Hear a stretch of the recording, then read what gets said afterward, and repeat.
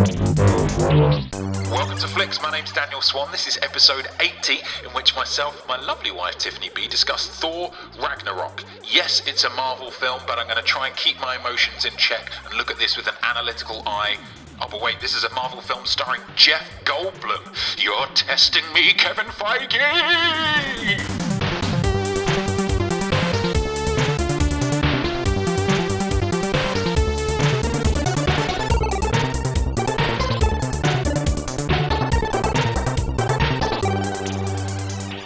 It's that time again, that wonderful, glorious, delirious, verging on orgasmic time for us to review, both in spoiler-free and spoiler-filled ways, a film created by those wonderful, sexy people at Marvel Studios. This is the first time ever in history that they have released 3 films in the same year. Uh-huh. Are they spoiling us? Absolutely. And so far, Guardians of the Galaxy 2 was very well received, maybe slightly less than the first one, but it's generally the way with these things. Spider-Man Homecoming, knocked out of the park. Super fun, super enjoyable. Will Thor Ragnarok complete the trifecta? I'm joined, of course, by Tiffany B. Hi. Hi. Hello. I would say the Jane Foster to my Thor, but she didn't really feature too much in it, did she? But we'll get onto that. Ooh. Tiffany, what's this film about? It's about. Oh, what is it about? Yeah. Gosh. In as spoiler-free way as possible. What is it about? I couldn't tell you. No. It's about Thor. He starts out being captured. He's looking for one of the stone things, isn't he? Yeah. So on that mission. Yeah, he's kind of spent since Age of Ultron, which is the last time we saw him canonically in Marvel Studios. He spent the last couple of years hunting around for these Infinity Stones. Oh, that's it. Yeah. So he's there, and then that monster, whatever it is, Searcher. Yes, tells him that Asgard. Well, he tells him that Odin's not in Asgard anymore, and that Asgard is going to be burnt to the ground. Yeah. Kind of like a prophecy of Ragnarok is coming. Ragnarok meaning the kind of the climactic battle. It's taken directly from Norse mythology. The climactic battle where the world will end, essentially. Yes. Which leads him to try and go back to Asgard. Yeah. Right? Well, he meets up with Loki. I don't know, there's a lot of stuff. So when last we left them, Loki was dead. Oh yeah, but now he's not. And Thor went back to Earth to protect Earth. And Odin was left on the throne. But then, shock horror, Odin is revealed to actually be Loki, posing as Odin. And back on Asgard, right? Yeah. So they go back, and he goes back rather, and Loki's there. And then I'm not sure what happens. They're looking for where do they go? Why do they leave again? Well, they go back to Earth because that's where Loki left Odin. Oh, they're looking for Odin. They're looking for Odin, and then that reveals Hela, yes, Cate Blanchett, the main bad guy for this film. And then, of course, chaos ensues. Oh, yes, that thing. As soon as she shows up with her dark eye makeup and skin-tight dark hair catsuit, it hits the fan. You know, there's shit all over the place. It's about to go down. Yeah. What's your producer's pitch for this? I found this hard. It's often trickier, I think, with sequels because you just want to say, well, it's like the first one. Yeah.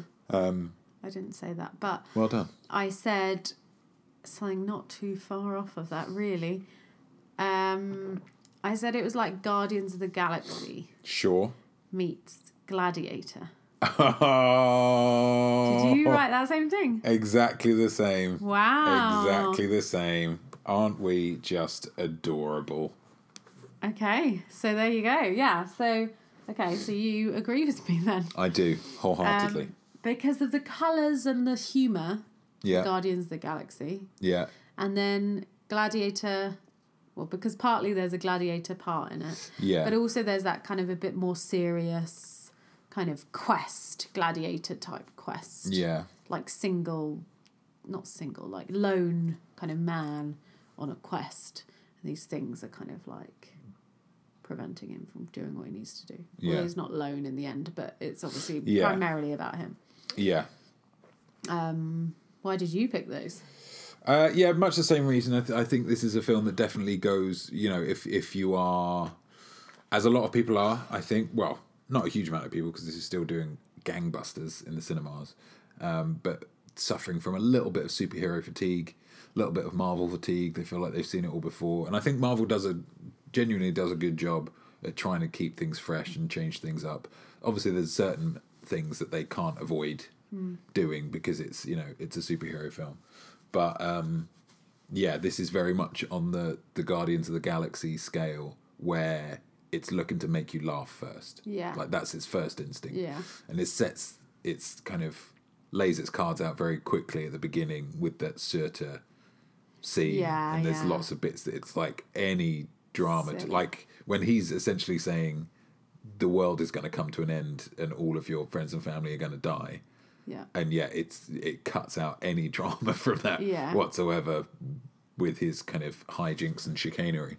So it's definitely on that kind of Guardians feel. And it's in terms of the design of it, I really like the kind of the fact that in this and Guardians, the kind of the sense of the cosmic Marvel is all a bit kind of retro-y and a bit kitsch and a bit whatever. I love that. Yeah. And I think it's going to be very interesting to see what happens in Infinity War, because that by its very nature is going to be a much darker, more serious thing. Yeah. But then are they going to keep the design elements of that? It's going to be, kind of an interesting mix. But anyway, so it's definitely on that Guardians of the Galaxy thing. And then, a large part of the film is, as we saw in the trailers, the Thor getting captured and being turned into a gladiator, and then it's a classic kind of gladiator having to overthrow the system and win back his freedom and stuff,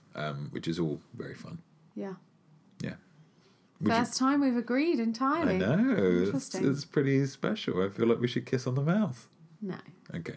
So would you recommend this to a friend? Yes, I would. Yes. Would you?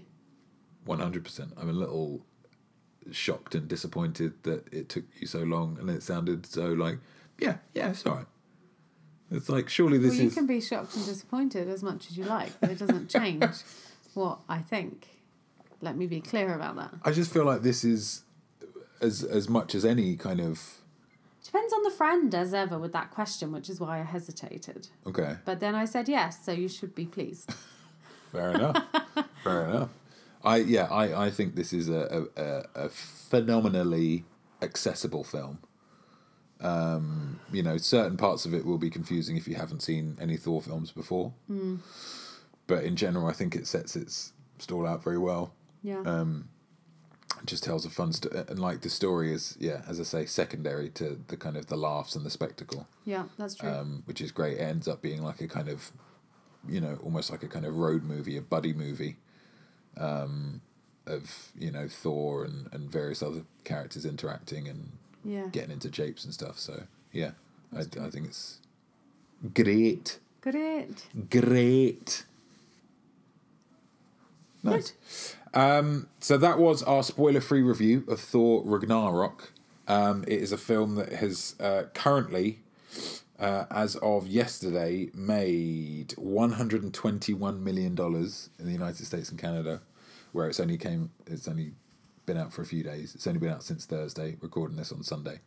It's been out for like a couple of weeks elsewhere, which is a shame. This is the first time that I've really felt the pang of the being on the other side of the advantage that we used to have living in the UK. Seeing the UK films getting first. films first, but and outside of the United States and Canada, it's made $306 million so far, for a total worldwide gross of $427 million. And How I much imagine did it cost them to make it? Do you know? 180 apparently. Wow. So that's a healthy profit already, and I think that's That's only going to first continue weekend or... No, well, first US weekend. But yeah, Wow. yeah, and I think that's only going to go up because it's getting amazing reviews, and I think it will kind of entice even non-big kind of first weekend people to go and see it. Yeah. So if you have seen the film, you know exactly what we're talking about. You can stick with us after the spoiler warning jingle. We will get into the nitty and indeed the gritty of Thor Ragnarok. If you haven't seen the film, cut it off now, go and see the film, and then come back and join us after the amazing singing. We're just about to spoil this film, so I'm telling you it won't be groovy if you listen any further without watching the movie. It's spoilers! Wasn't that amazing singing? It was fantastic. Oh, so good. It's like Jennifer Hudson if she were a man and not great at Couldn't singing. sing, yeah. So, as promised, this is the spoiler-filled section of Thor Ragnarok. If you care about spoilers, just go away. Just press pause or stop or throw your computer away or your iPod or wherever you're listening to this. Just get rid of it until you've seen Thor Ragnarok, and then get it back. We'll be analysing this film, as ever, with our patented 5-point rating system. It's a Flix trademark at this stage. People would be furious if we didn't use it. Tiffany B, Yo. give us a point, will ya? Give us a little point, will ya, to a little poor man. Okay. I will go with the visuals and the colours. Visuals and colours. I thought this kind of, took a very kind of similar to Guardians of the Galaxy approach. Yeah. And it was very kind of psychedelic and bright, and Yeah. you kind of mentioned this briefly, but yeah, very colourful, very imaginative, Yeah. and very interesting. Yeah. And it's almost just like the colour palette has kind of been dialed up a bit Yeah. compared to some of the other films, which, are a little bit more subdued, a little bit more dark, and, reds and blues and blacks. Whereas this is very much more like all the spectrum of colours. And that like allows, as with Guardians of the Galaxy, for a bit more imagination with costume design and set design, etc. Which I think is really nice for a film like this. It's nice. And I think it kind of goes hand in hand with some of the like music choices and stuff. It's a bit more kind of crazy, a bit more rocky, and a bit more kind rambunctious. of fun. Yeah. Which goes with the mood of the film and themes, and I think makes it very kind of enjoyable. Yeah. I liked also that they kind of changed Thor's look as well. Yeah. Like kind of adapted him to the film. Yeah. So I thought that was good. Yeah, it is a very strong contrast, especially, I mean, kind of with Age of Ultron, but especially with the last Thor film, The Dark World, as the title suggested, was very much more of a kind of a drab, whereas the first one was more of a like Shakespearean thing with all the grandeur of Asgard. The second one was more your kind of Game of Thrones of kind of, everything's a bit dirty and a bit muddy. Whereas this is just everything's day glow and like a pack of highlighters exploded everywhere. Which does fit in well with the Guardians of the Galaxy thing of like space is just more colourful and fun. Which I'm more than happy to go along with. This was one of my points as well. I think it's difficult to kind of go to a film like this and not be kind of a little bit bowled away by the visuals. Yeah, I thought there were certain images within the film that were really nicely done, and a little bit bigger, a little bit more bold than we might have seen in other films. Just the general design of Sakaar, looking very kind of retro futuristic-y and having the big faces on the Grandmaster's tower, and the Grandmaster himself, and the kind of hologram thing that comes up. Yeah. It was all really fun. I really liked Thor's, like, as kind of Raiden from Mortal Kombat with his kind of glowing eyes and his lightning powers. True, yeah. Really cool. Yeah. And that an incredible visual, and one that they had in the trailer, but obviously in the trailer, 2 eyes. Didn't want to spoil that he has 1 eye whipped out of him. Hela's headdress Yes. was incredible. Yeah. Arguably used too much. I think we discussed this. I think it would have been thought more so. impressive and more of an impact if it had just been for the final fight. Yeah, maybe. I liked her look as well. Yeah. I feel like she had a very good look. Yeah. And then I did like the helmet or hat or whatever it is. But yeah, I feel like it was a little bit too, every 5 minutes. I was like, just leave it on then. Yeah. Like the whole time. Yeah. If you're going to, just kind of wiping it forward, I've got hair, and then wiping it back, and I've got this helmet on. Yeah. But I thought that was really good. I thought Surtur, Wait, who's that? the fire demon guy. Oh, yeah. I thought that was a really cool look with the kind of the helmet with the thing. Valkyrie's costume. Yeah. I like that it was it started off being like, she's just like a scavenger and like found together, but then he brings the more classic Valkyrie costume, and she looks a lot more grand and a lot more whatever. So I thought overall it was fantastic. The one point that was the most and there was one shot where at the beginning when Thor is flying away from the dragon, then it kind of cuts back and you can see the size of Thor and the size of the dragon.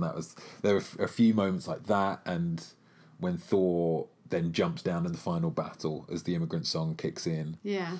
And he's like, it's all super slow motion. That looked amazing. And then the whole memory sequence that Loki infects Valkyrie with, of when Hela slayed the Valkyrie. Very kind of, Just like, it was just an oil painting. Yeah. It was gorgeous. Yeah. Amazing visuals. And especially for a director who had not done anything like this in the past, I think it's very impressive. Yeah, definitely. Really impressive to be constructing those kind of visuals. Yeah. I was saying this, I spoke to a good friend Aaron about this yesterday. I was saying that I feel like it's why maybe Marvel goes for slightly more interesting choices with their directors. Yeah. In part because, they can mould them a little bit more, I think. But I feel like it's easier to teach, as they seem to be demonstrating, it's easier to teach a kind of more comedic director or a more kind of character-based director how to do the big action things than it is to take a big action director and teach him how to do the character things. Yeah, the more kind of nuance. Yeah, and I got the sense of this with a lot of the action that he was really looking at for those little moments in between the fighting. Yeah. The little conversations, the little snippets of character stuff in between. I think that's, indicative of a director who's used to working with smaller kind of films. Yeah. I don't know how I got onto that, but no, I don't know either. I lost that kind trail. of whipped straight through that. But the visuals, was one of my points as well. Cool. So, would you like to go for your second point? Sure. I'm sure that you will also have this. It was another positive, and it is the humour. The humour. That I thought it was prevalent throughout. Mm-hmm. And actually, surprisingly funny. Yeah. For Thor, because I don't feel like Thor was that funny. They'd have a few little moments. Yeah. But mostly, like you say, the first one was very Shakespearean, and and not very... I mean, it was funny because of that. It had some humour. It was the kind of fish out of water humour of him walking into the pet shop and asking for something to ride. Yeah, and like throwing his drink down and all that kind of stuff. Yeah, but I thought this was very funny. It had some very funny bits in it. And actually, I thought Chris Hemsworth was really funny. Yeah. And did a really good job of some, like, things that could have been a bit cringy, I think, had they not been delivered right. Like some of the kind of him being a little bit, clumsy and things like that, not knowing where to rest his arm when he comes in and that kind of thing. Like he has to be delivered well, that kind of stuff. It doesn't just do itself. To push it too far to make him an idiot. Exactly. Yeah. So I think he was very funny. Yeah, I think that the director, the character that he was very funny as well. Oh, yeah. Korg. Yeah, he was very funny. Just such a funny kind of glibness about him and earnestness that was very easy to watch. And in the face of being in a terrible situation, he's a slave essentially forced to fight. Yeah. And yet he's just so kind of constantly optimistic and positive about things that you can't fail. But I tried to start a revolution, but I didn't print enough pamphlets. Yeah. So it was only my mother and her boyfriend who showed up, and I hate him. I don't like him at all. Really funny. And they could have used him too much. Yeah. But they just used him very sparingly to the point that he just kind of stole every scene that he was in, I think. That bit at the end where he's like what is it? He's carrying around Mike or something. Meek. And he's like, oh no, he's dead. I've just been carrying him around. I felt so bad. I stepped on him on the bridge and I felt so bad about it. I've just been carrying him around. Oh no, he's alive, guys. He's alive. Sorry, I forgot the question. Yeah, just very funny. Really, really funny bits. Of it, I really liked the bit with, I think I mentioned to you, with Loki and him, and Thor, and they're in the lift, and they say, we're doing Get Help. Yeah. And he's like, no, I don't want to do Get Help. And then they do it, and it's really funny because I thought that was really good at, like, showing a shared history, like a sibling thing, because if you hear siblings talk, there's always a shared kind of understanding of something from their childhood. There's references that you're like, what? It's not from a TV show, it's just from something that they've done for 20 years. Yeah. And I like that they let you kind of, for a moment, I mean, it's completely momentarily, think, huh? And then obviously you figure out what it is. Because it's nice because, people that know each other don't talk to each other with context. No. You have a shared level of understanding. Yeah. And so I think when you do that in a film, it shows, like, these are characters that have a history together. Yeah. They have a shared, knowledge base, context, past, jokes, etc. Those kind of things I really liked. Yeah. It was, like I said, it was definitely a film that went for the humour first. Yeah. Like, that was, right, first things first, how can we make this funny? Yeah. And I think it did a great job. Yeah, I said it was the tone, the humour that they used, the tone. As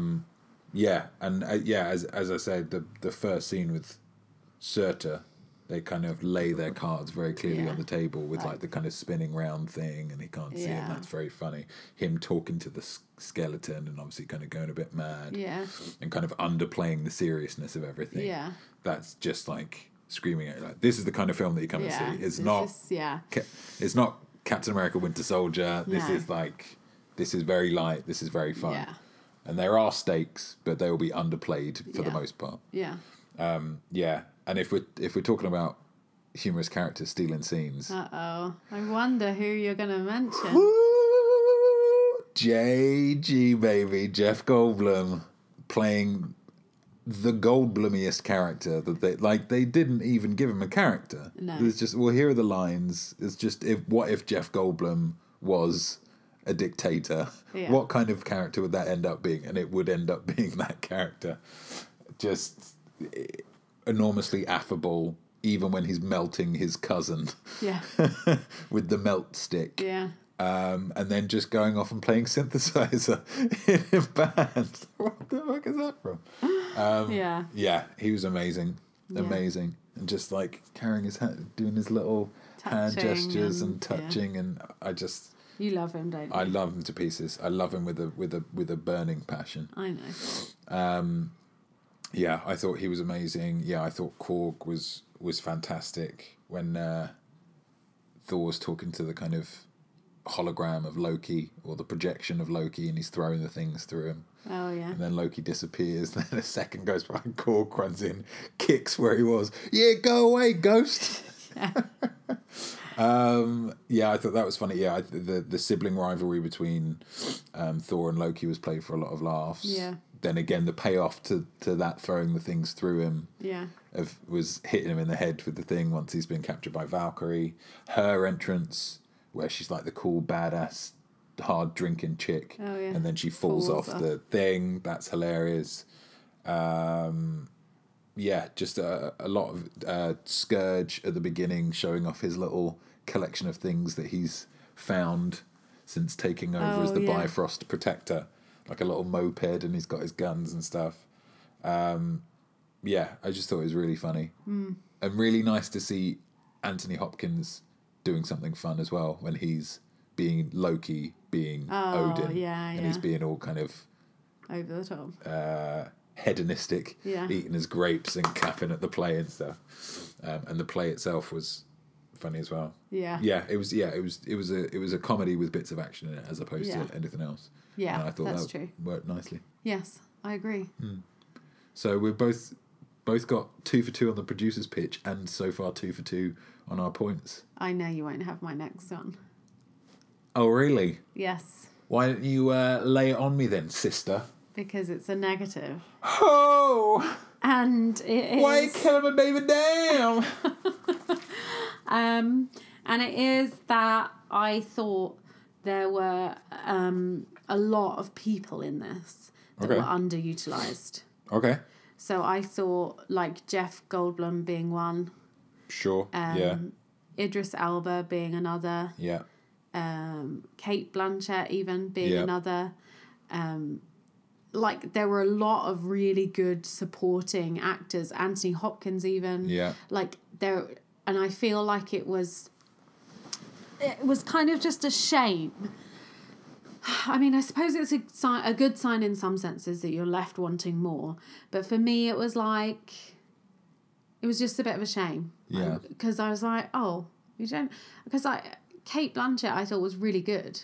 Yeah. And I would have liked to see more of her, and I would have liked there to be a bit more of a relationship building there with her and her brothers. Yeah. You know, because essentially she didn't have to be their sister. There was nothing really in the storyline. Didn't add to it. That added to that or made it more interesting of a villain.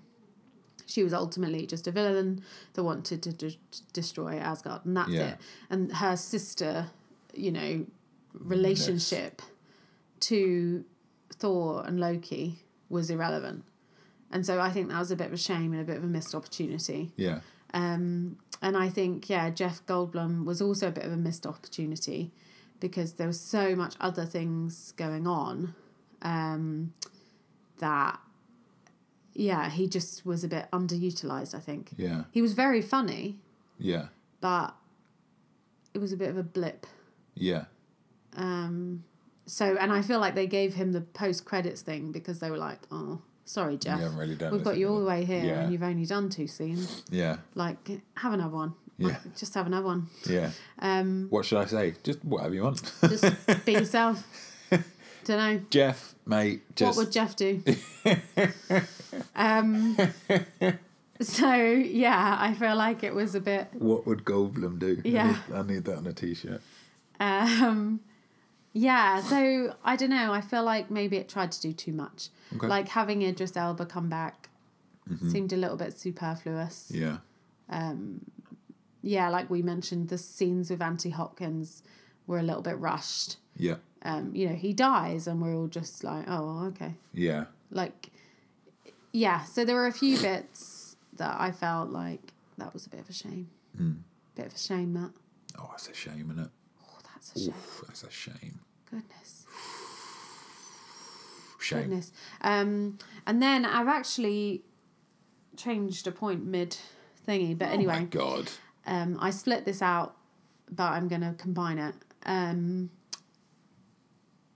The Doctor Strange bit. I didn't like that. Okay. And I'm more annoyed about it because I felt like there were a lot of other parts that were rushed. Yeah. And so you think, this is entirely not necessary to the film and to the story. And it's just, it felt a little bit like heavy-handed way of being like, they're all connected, look, Doctor Strange is there. Yeah.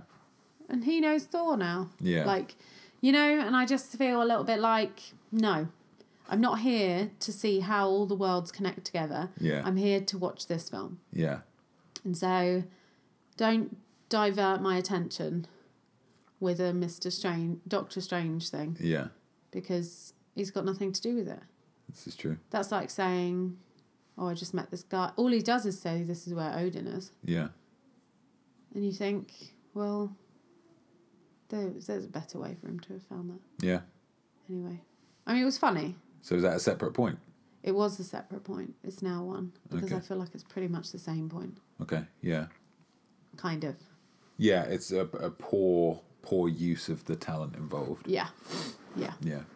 So, yes, that is my point. Wow. Do you have the same point? Let me just consult my list. No, actually, I don't. I don't have. What that is your same next point then, my friend? My next point, my friend, is one word, 4 letters. Fuck no. Hulk. Hulk. Hulk. Hulk. Hulk gets a positive. Oh. Hulk. Tell me about this point. So, Marvel will never make a standalone Hulk film, another standalone Hulk film, How do you know? because of there's like weird rights issues with Universal. Okay. I don't know how they got away with one, but I think that's the problem. Like they can't do it again. Okay. Or they'll have to give them a load of money or something. I don't know. But they don't need to, because the story of the Hulk is just playing out wonderfully, I think, in the background of other films. Yeah. I think it's great. And I think Mark Ruffalo is such a likeable Yeah, he's very performer. funny as well. And has created such a likeable Bruce Banner that everybody else is, and it's not even superpowers, because Tony Stark doesn't have superpowers, but he's perfectly at home in Yeah. the middle of all this shit. Yeah. Bruce Banner is the audience in Yeah. the middle of all of this going, what is going on? Yeah. I'm not part of who am Yeah. I? I'm a clever guy, but I shouldn't be doing this. Like in this film, he's like, Thor, man, I think I'm starting to freak out, man. This is not going well. I think having a little bit with Ruffalo was great. I think, he's just impossibly charming in the role. Yeah. But I think that what they did with Hulk as Hulk was incredible, not just from a graphics point of view, Yeah. although that is ridiculous. As I said to you when we left, like it's like each time you see the Hulk, you're like, oh, this is the perfect Hulk. Yeah. But then they just find other ways to refine it and just make it even more like he just looks like Mark Ruffalo in this. Yeah. But still the Hulk. I don't know how they do it, but it's very, very clever. The development of having the time as just the Hulk, because Aaron made a very good point of saying, so Loki arrived on the planet like 30 seconds before Thor did, Yeah. and yet that time was like 3 weeks or something, or enough time for him to ingratiate himself into Yeah. the Grandmaster's inner circle. And so if the Hulk landed on that planet 2 years ago, from our point of view, he's potentially been on there for like decades, Yeah. which has given him the time to kind of develop. He's got a bit more of a vocabulary now. He can speak a little bit more. And at first I wasn't, I was like, but he should be changing back to Banner because he's not angry anymore. Yeah. But he is. He's still angry all the time, and he's still kind of irascible and Yeah. like but this is arguably the perfect situation for Hulk because he just has an endless procession of people to beat up, Yeah. to smash. And so I think, yeah, that worked really well. His kind of the classic Hulk, I don't know, like paranoia, I suppose, or kind of not self-loathing, but like the feeling that everybody hates him. Yeah. I think was really nice. That is like a surprisingly emotional beat Yeah. in the middle of this ridiculousness between a thunder god and this big CGI green monster. And you're like, oh my god, I really feel bad for him. That's a shame. So that was a nice little wrinkle. And then him coming back at the end was great. There was the little bit of I think forcedness where he was like, well, if I transform back, I will never be Bruce Banner again. You're like, where have you got that from? That feels like it was pulled out of your arse a little bit. Yeah. I don't know. Well, he kind of said, "Oh, I feel like it's taken me 2 years or however long to get back." Yeah. And so now I'm worried I'll never. And I thought that was maybe it was nice because it added a little bit of extra drama of like, would he want to? Because the Avengers set it up as like, well, he's in control of it. Yeah. So he can just change whenever he wants. Whereas this kind of added back that thing of like, oh, do I want to transform? Because I might not be able to transform back. Yeah. I by no means think that we've seen the last of Bruce Banner. No. I think he'll No. be cropping up all over the place. Yeah. Even though it very much looked like he died in this film when he jumped out of the spaceship onto the Bifrost and didn't transform. Oh yeah. In the big kind of climactic, like, this is why you know who I am. Yeah. He just falls, and he looked dead. Yeah. Looked fully dead, but then the wolf gets pulled back, and that was a great moment. And the really funny bit, which is perfect Hulk as well, it's like really playing into his character, of at the end when they're like, so this is perfect, everything's worked out, we just need to let Surtur continue to destroy everything and make sure he's unimpeded. And Hulk just jumps in, starts beating him up. He's like, no, Hulk, you're not allowed to do that. He's like, but it's a big monster. So good. So I think the Hulk was great in this. Yeah. I thought it developed it, like seeing Natasha is what took him out of it. I thought that's really sweet because that kind of brings that back a little bit. Then him becoming Banner, having to dress up as Tony Stark, get a couple of little jibes in about that. That was funny. And then him starting to freak out and Thor assuring him that he doesn't need to think about Hulk anymore. And then they have to walk through that Hulk festival. Yeah. And he gets the green powder in his face.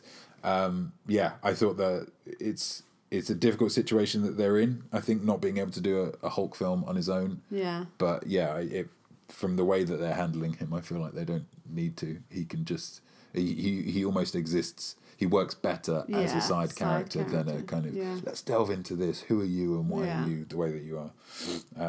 So I thought they handled him perfectly, especially considering, when you read about it on the internet, he originally wasn't supposed to be in it at all. It was just supposed to be Thor on the planet as a gladiator, like doing from the comics, the Planet Hulk storyline, whereby certain heroes from Earth essentially exile the Hulk, fire him off in a rocket into space to, protect the Earth because he's getting too dangerous. And then he crash lands on this gladiator planet and he has to, he does the gladiator thing. They were just going to do that with Thor, but then they added in the Hulk, and I think that improved it. Cool.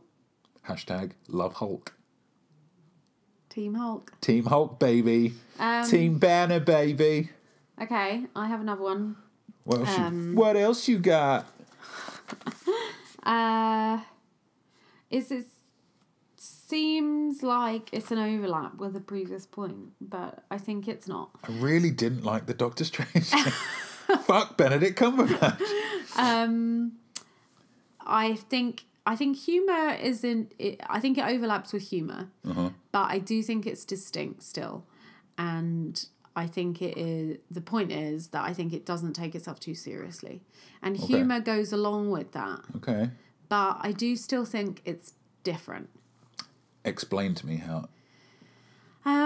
Because I think when you look at a character like Hela, yeah, like she takes herself quite seriously. Yeah. But you know that the film doesn't take her too seriously. Yeah. She doesn't really crack jokes. She's not funny. Yeah. But she's kind of ridiculous. Yeah. And not in a way that is like, I'm going to destroy the world. You know, like, seriously. Yeah. It's a lot more kind of pantomime-y. Yeah. It's a lot, like, more hammy. And it goes very well with that kind of character because it's so ridiculous. Yeah. And it is, you know, there's some level of lethargy that you get as a viewer after 25 times of hearing someone say they're going to destroy the world or whatever, that, you know, that having people that don't take the role too seriously or themselves too seriously, it's better. And I feel like the Valkyrie girl did that as well. Yeah. She was just very kind of undercutting things, and again, it wasn't necessarily funny all the time. Yeah. But it wasn't serious. Yeah. So I feel like, you know, sometimes films, and maybe I mentioned this before, of like the Anthony Hopkins, like him dying and no one took much notice, but maybe that's a good thing because this isn't the film for that. Yeah. This isn't the film where it's like, oh my God. Like, you know, I don't know. Yeah, so I think the fact that the filmmakers didn't take themselves very seriously, or the material that seriously, allowed humour to really creep in a lot. So they are somewhat partnered, but I don't think that they're always linked. Interesting. But yeah, I think it's important. And I think the visuals played into that as well, and the music and the little kind of set pieces that were quite funny and weird. Yeah. And the types of characters they invited in and created all fed into that kind of, this isn't serious. Yeah. Like, you know, you're not going to have a brooding kind of hero here. It's going to be a bit more like chill. Light and chill. Yeah. Chill vibes. It's going to be a lot more like fun. Yeah. And not necessarily funny. Yeah. But fun. Fun. Yeah. So maybe that's the point Yeah. I'm making, is more It's both that funny fun. and fun. Yeah, because you watch the villain and Jeff Goldblum is a villain in this, which is kind of ridiculous because, like you say, you can't help but like him. Yeah. And Kate Blanchett plays it so hammy that you kind of like her as well.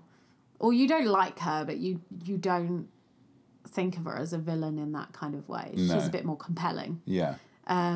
So yeah, I just think it's a bit more. It's for this kind of film, I appreciate when it doesn't take itself seriously, and I know that a lot of Marvel doesn't take itself seriously, but it also does sometimes. Yeah. Like Captain America, the previous Thor films, they have that element of self-importance. Like, hey, this is Captain America, and he might die in the scene. Like, so just like watch and care. Do you know what I mean? Even if he's had a little quip when he was spinning his sword in, what's it? Shield into someone. Yeah. You still think, holy shit, this is important. Like, fuck. You know? Whereas this film didn't ever really feel like that. No. There was never, oh, fuck. This is really important. Ah! Kind of moment, which I appreciate because none of them are important, really. I don't care about any of them. No, it's just after a while of being told to really care about something, the end of the world, and then the world doesn't end, you get a little bit like, I'm seeing a pattern here. Yeah, so that was my point. Nice. I would agree with that. I think maybe lump them together in tone. Yeah. But the kind of the general low stakes environment.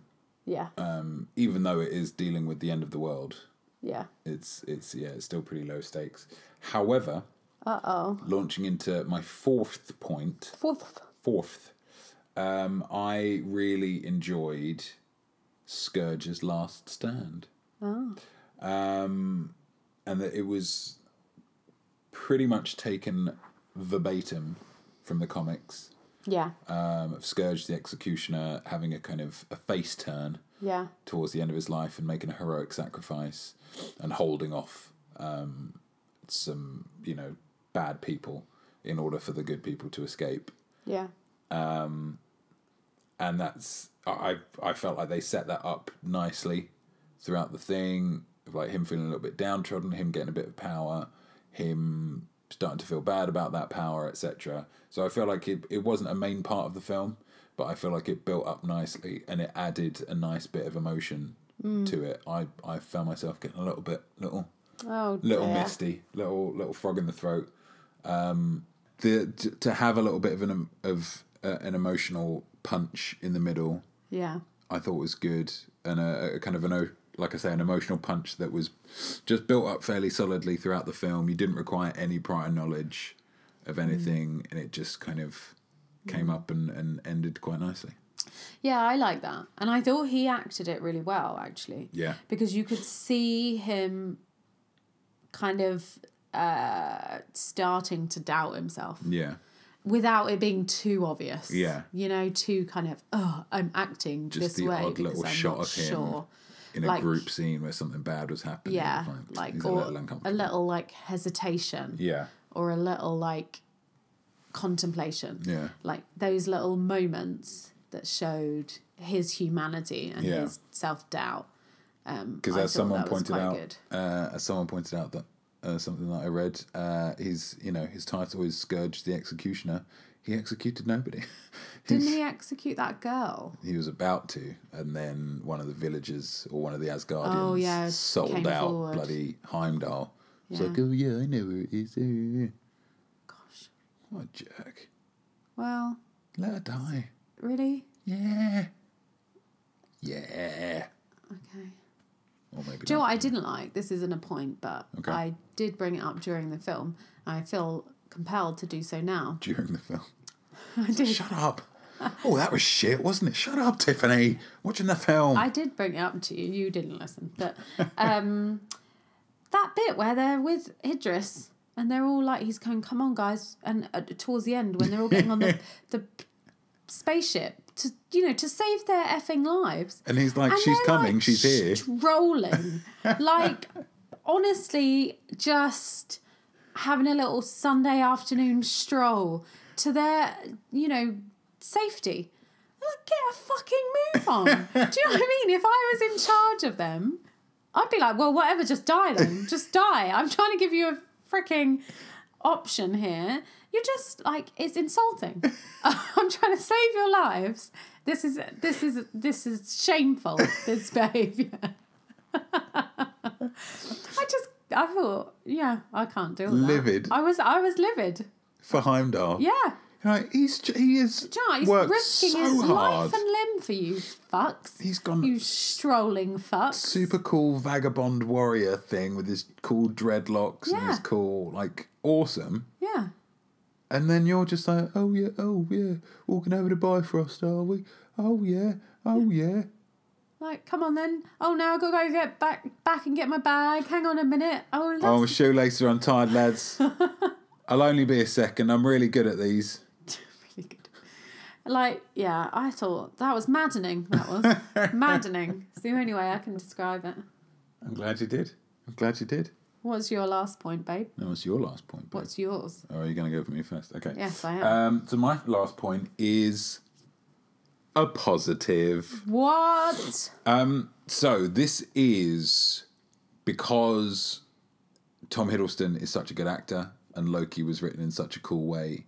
Yeah. And so they couldn't really get rid of him because he is still the best bad guy that the Marvel Universe has provided. This is the fourth film to explore the Thor-Loki relationship. Yeah. And it's a similar kind of relationship to the Professor X Magneto relationship. Yeah. That by the time, whatever the last one was, Apocalypse, you start wanting to slap Professor X in the face. You're like, he's a bad guy. He has betrayed you like half a dozen times now. Just get the fucking message. Shame on you at this point. Shame on you. Shame me, fool me 3 times, strike 1. Yeah?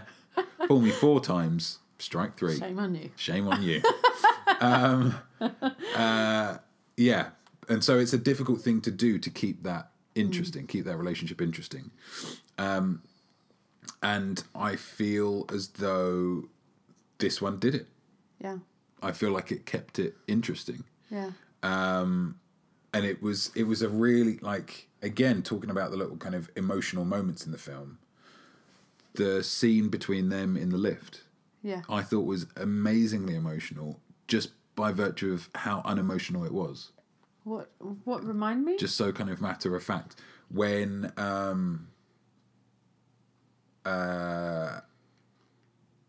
they're heading up to just before we're not going to do Get Help. I want to do Get Help. We're not going to do Get Help. So just before Loki betrays him, Yeah. and he's figured it all out, and he knows he's going to do it. That Thor's just like, you know, I love you. You're my brother, and you're, you know, my favorite person in the world. And I've always, you know, wanted to kind of be, you know, with you and fight with you and all of this kind of stuff. But, you know, we're just different people, and our paths have diverted a long time ago, and it's maybe stupid of us to try and forge any kind of relationship. So let's just never see each other again. You're like, ooh, that's really harsh. And then I love the idea that it's in some ways that then prompts Loki's kind of his face turn at the end. And it's like, I can deal with people being angry at me because I'm the god of mischief. That's kind of my thing, of infuriating people by tricking them. But it's the classic, I'm not angry with you, I'm just disappointed. And having, like, knowing that he's pushed Thor to the point where he's just kind of given up on him. Yeah. It's like, shit, okay, right, well, something needs to change then. And he's still, and when he comes back, he's still Loki. He's still a prick. Yeah. He still has that amazing, your savior is here, which is amazing. And I was saying to Aaron, I really kind of wish that he was dressed all in white for that. Yeah. That he'd gone out specifically to get a white outfit just so he could do the full savior. So I thought, it had a tough job in keeping the Thor and Loki relationship fresh. And I think it did it very well. Good. It was, I thought it was, nice, and I look forward to seeing where it goes from now, of them being kind of hopefully on the same team. Cool. Thor and Loki, brothers in arms. My last point is somewhat similar, Okay. but it's slightly larger than just. It's a bit more impressive. No, because mine's more generally, Hela aside, I think, the relationships that Thor had with various different characters. Yeah. So I think, Loki was obviously one, and that's always very interesting. Yeah. But I also thought his relationship with Hulk was very interesting. Their kind of little rivalry and their little friendship. You know. I thought it was really nice, that the sense that this is kind of, because it's like a mini Avengers team. Yeah. It's a mini Avengers team without any smart people on it. Yeah. It doesn't have a kind of an Iron Man. Yeah. It doesn't have a Banner at that point because Yeah. it's just Hulk. It doesn't even have, from a tactical point of view, a Captain America. Yeah. So the sense of like, well, what's the plan? And it's essentially the two stupidest Avengers having to come up with some, oh God, what do we do here? Yeah. These two kind of knuckleheads having to, fight it Figure out. it out. I thought that was a really nice dynamic. Yeah, exactly. Yeah. And so I thought that relationship was good. I thought with the rock man, I forget what his name was. Korg. How you doing, man? Yeah, that was a funny little thing. But I really liked his relationship with the Valkyrie girl. Yeah. Because it was kind of, flirtatious. You see where they're going with it. It was suggested, but it didn't go into full romance, which I appreciated because I find it a bit tiresome, particularly when it's first meeting. Yeah. Because realistically, I felt like this film danced that line a lot better, which is to say, when you meet someone, you can have an initial attraction to them, and you go through some things together, and that attraction builds. Yeah. Potentially. And so it's showing that of like, oh, I feel a connection with this person, or I quite fancy this person, without it being like, I'm going to save your life and I love you and Yeah. let's get married. You know, I just liked that they didn't do that because I had a concern. There was one part where they ended up standing right next to each other. Yeah.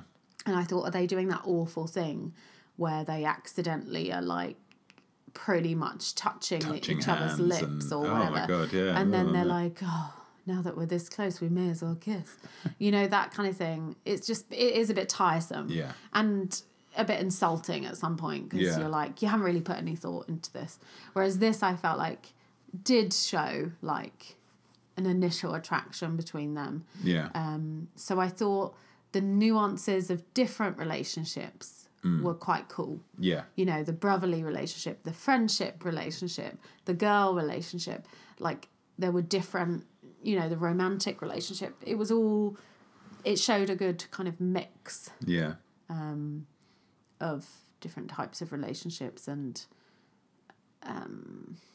a good nuanced relationships where they were interesting and dynamic without being cliched. And they moved forward Yeah. in a pleasing way. Yeah. Yeah, because you feel like if Thor and Valkyrie do eventually become some kind of couple, you feel like they've earned it more. Yeah. Like one of the ones that sticks out to me a lot in the MCU is Steve Rogers and Sharon Carter. Yeah. It just felt like forced. Yeah. Just felt like what? This is kind of coming out of nowhere. Yeah. They're together because you've said, oh, they're together, and Yeah. you haven't kind of built that up. A relationship. You haven't given us any yeah. clues as to why they might be together. Whereas this, I feel like, would be. Yeah, and also it did enough that it's like if they don't end up together, it's not surprising. Yeah. Because they don't have to, you know, explain her away like Jane, what's her face, Yeah. to be like, oh, she's dead now or whatever. Like, basically. Yeah. You know, because you don't make such a big deal of it. Yeah. If in the next film Valkyrie doesn't turn up, you won't have to explain it. No. Do you know what I mean? Yeah. Like, you have flexibility to say, Yeah. well, yeah, he had a flirtation with this girl, but it didn't mean they were going to get married or, you know, whatever. So, yeah, I think that's Nice. better. A nice kind of more nuanced way of dealing with relationships in general. Yeah.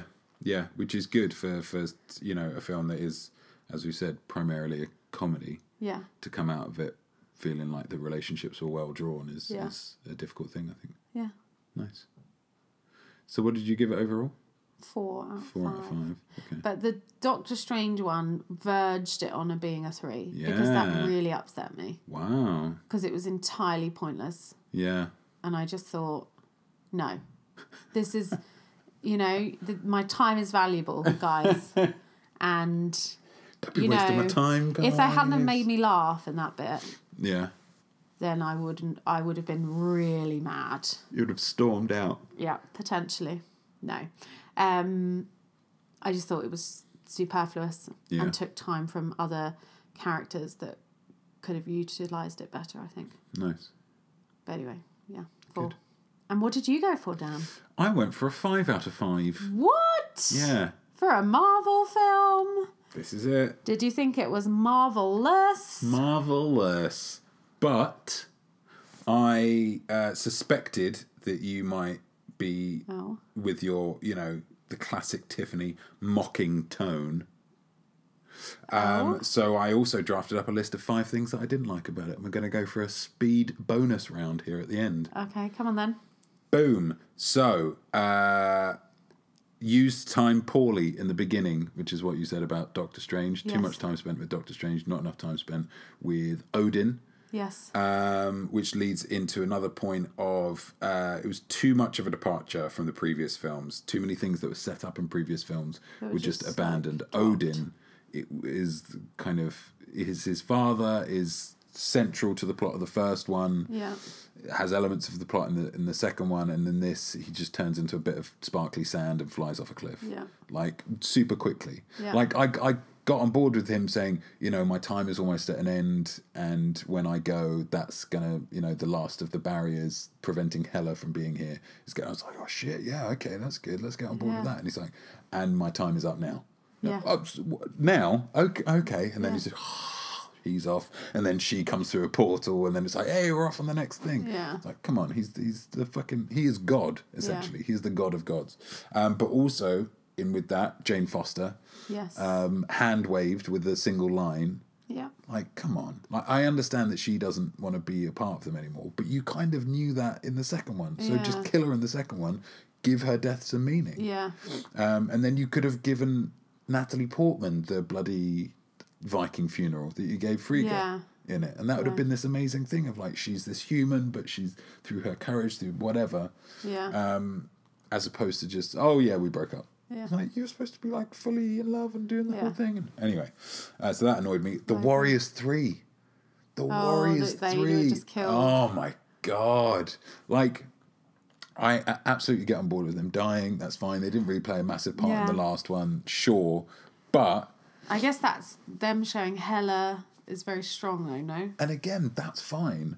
But for, like, Ray Stevenson had like a second in the film where he was alive. Yeah. And then she just threw one of her swords in him, and then he died. And then, what's his name? Fandral died as well. I don't understand. Like, for me, it would have made a lot more sense to have two nobodies in the Bifrost little control center, or whatever it is. She kills them super quick. She makes her way to the city. She's beating up everybody. But then, boom, here's the big entrance. Here's the cool, like, slow-mo walking entrance of the Warriors 3. We have Volstagg, we have Fandral, we have Hogun. Then they get into a fight, the same fight that she had against Hogun on his own, against all three of them, and she manages to take them all down. Yeah. That, like, to build them up more makes her then seem more impressive when she takes them down. Yeah. As it was, it just, I don't know, it was so weird. Yeah. To them just be so unceremoniously slain down. Yeah. To not have any kind of... It just seems stupid to me. The situation with Odin, him leaving so quickly, meant that, as you say, the interesting stuff with Hela was not explored. I feel like... Yeah, that was a big miss, I think. With a few of these points, it feels like there is a different, less comedic film in there. Yeah. Like, exploring the fact that Odin's got this murky past. He's been, you know... Yeah, because Thor, I think I said this to you, Thor just doesn't seem to care about that. No. So your dad was a villain, and you've revered him as a god, really, throughout your life. And if not just, you know, a good dad. And you find out now that he was actually a violent and ruthless man. Yeah. In his past, like, wouldn't you feel something about that? And because then you can explore it by saying that, you know, Thor's like, no, we've got to do the right thing, we've got to do the good thing, you know, we've got to protect everybody, we've got to save whatever. And Odin saying, well, you know, it's not always that simple, it's not always that black and white, which then leads into the choice that they have to make at the end. Yeah. Like, well, Ragnarok has to take place. Yeah. We have to destroy this place, we have to do not necessarily the right thing, and we can't save everything. The ideal thing, yeah. Absolutely. Sometimes you need to make the more mature choice of saving who we can and sacrificing certain things. So that would have tied in nicely with that, and that would have meant that Hela had more impact as well. Yeah, because she had no story, really. Like you say, her being their sister, like if she'd just been his right-hand woman, his executioner, wouldn't have when made he was a any bad difference. guy, it would have been exactly the same. So that wasn't really explored. The revolution on Sakaar that Korg initiates is mentioned, and then in the post-credit sequence, you see Goldblum coming out of the thing and the revolution's taking place. It's like, that could have been very interesting in order to explore that a little bit. So that was a bit of a shame. And finally, Valkyrie's accent. Yeah, that was a mess. I did ask Aaron whether he noticed it. He did not. So I think it was good enough for American audiences, but anyone else? English audiences, it's just a... It was a mess. Yeah, oh God, she was posh sometimes as well. She was very like, I feel this way that we need to do this, blah, blah, blah. And then she was like, all right, yeah. Like, and then she was just plain American sometimes. Yeah. Like, it was a mess. All these people are hiding in the mountain. Like, where are you from, my friend? Just speak in that accent. Because it doesn't really matter where you're from. You're an alien. It doesn't matter. You're an alien. Yeah, like, if you can't do the accent, that's fine. Hogan. I'm also bad at accents. Yeah. I empathise, but, yeah, don't do it. If you can't do it, don't Hogan do it. was not doing an English accent. He was doing a Japanese accent very clearly. That's true. And nobody was like, "Oh, bullshit. Put your bullshit. Cockney accent on. Yeah, you've got to be posh. Sound like Tom Hiddleston." Yeah. So those are 5 bad points to show that I have given this That you were balanced. Yeah. And but yet... none of them were important enough to make a full point. I just think... I agree with you. As with all of... If I was judging this on a kind of Marvel scale, it maybe wouldn't have been a 5 out of 5. But if you're comparing this to, other films, Halloween or whatever, like that was a 3 out of 5. Is this 1 star better than that? Did I get 1 star more worth of enjoyment out of that? I mean, Marvel films are kind of... It has to be pretty bad to get a 4, to be honest. Yeah. And for me, I think I went with 4 because... 4 for 4. Thor. 4 for Thor. Because I think the funness of it, or the funniness of it, carried it through enough to make me verge it into very good rather than good. Yeah. But I do think there were problems with it. Yeah. For sure. And I think my one kind of negative of the way in which the time was utilised was quite a big one. Yeah. So, yeah. It's a low 4 for me. Interesting. But I did enjoy it. Yeah. It's a very enjoyable, very easy watch. So that was our spoiler-filled review of Thor. It's gone a little bit long, sure, but it's Marvel, innit? It's always going to. Tiffany B, thank you for, being here. Sure. And just being as wonderful as you are. Thank you. Dear listener, thank you for listening in. And what did we learn? Well, we learned that if Yo. we learned if you are going to be, looking to incite a revolution, make sure you print enough pamphlets. Because otherwise, the only people who'll show up will be your mum and her boyfriend, and he is a prick. Yeah. Cheers!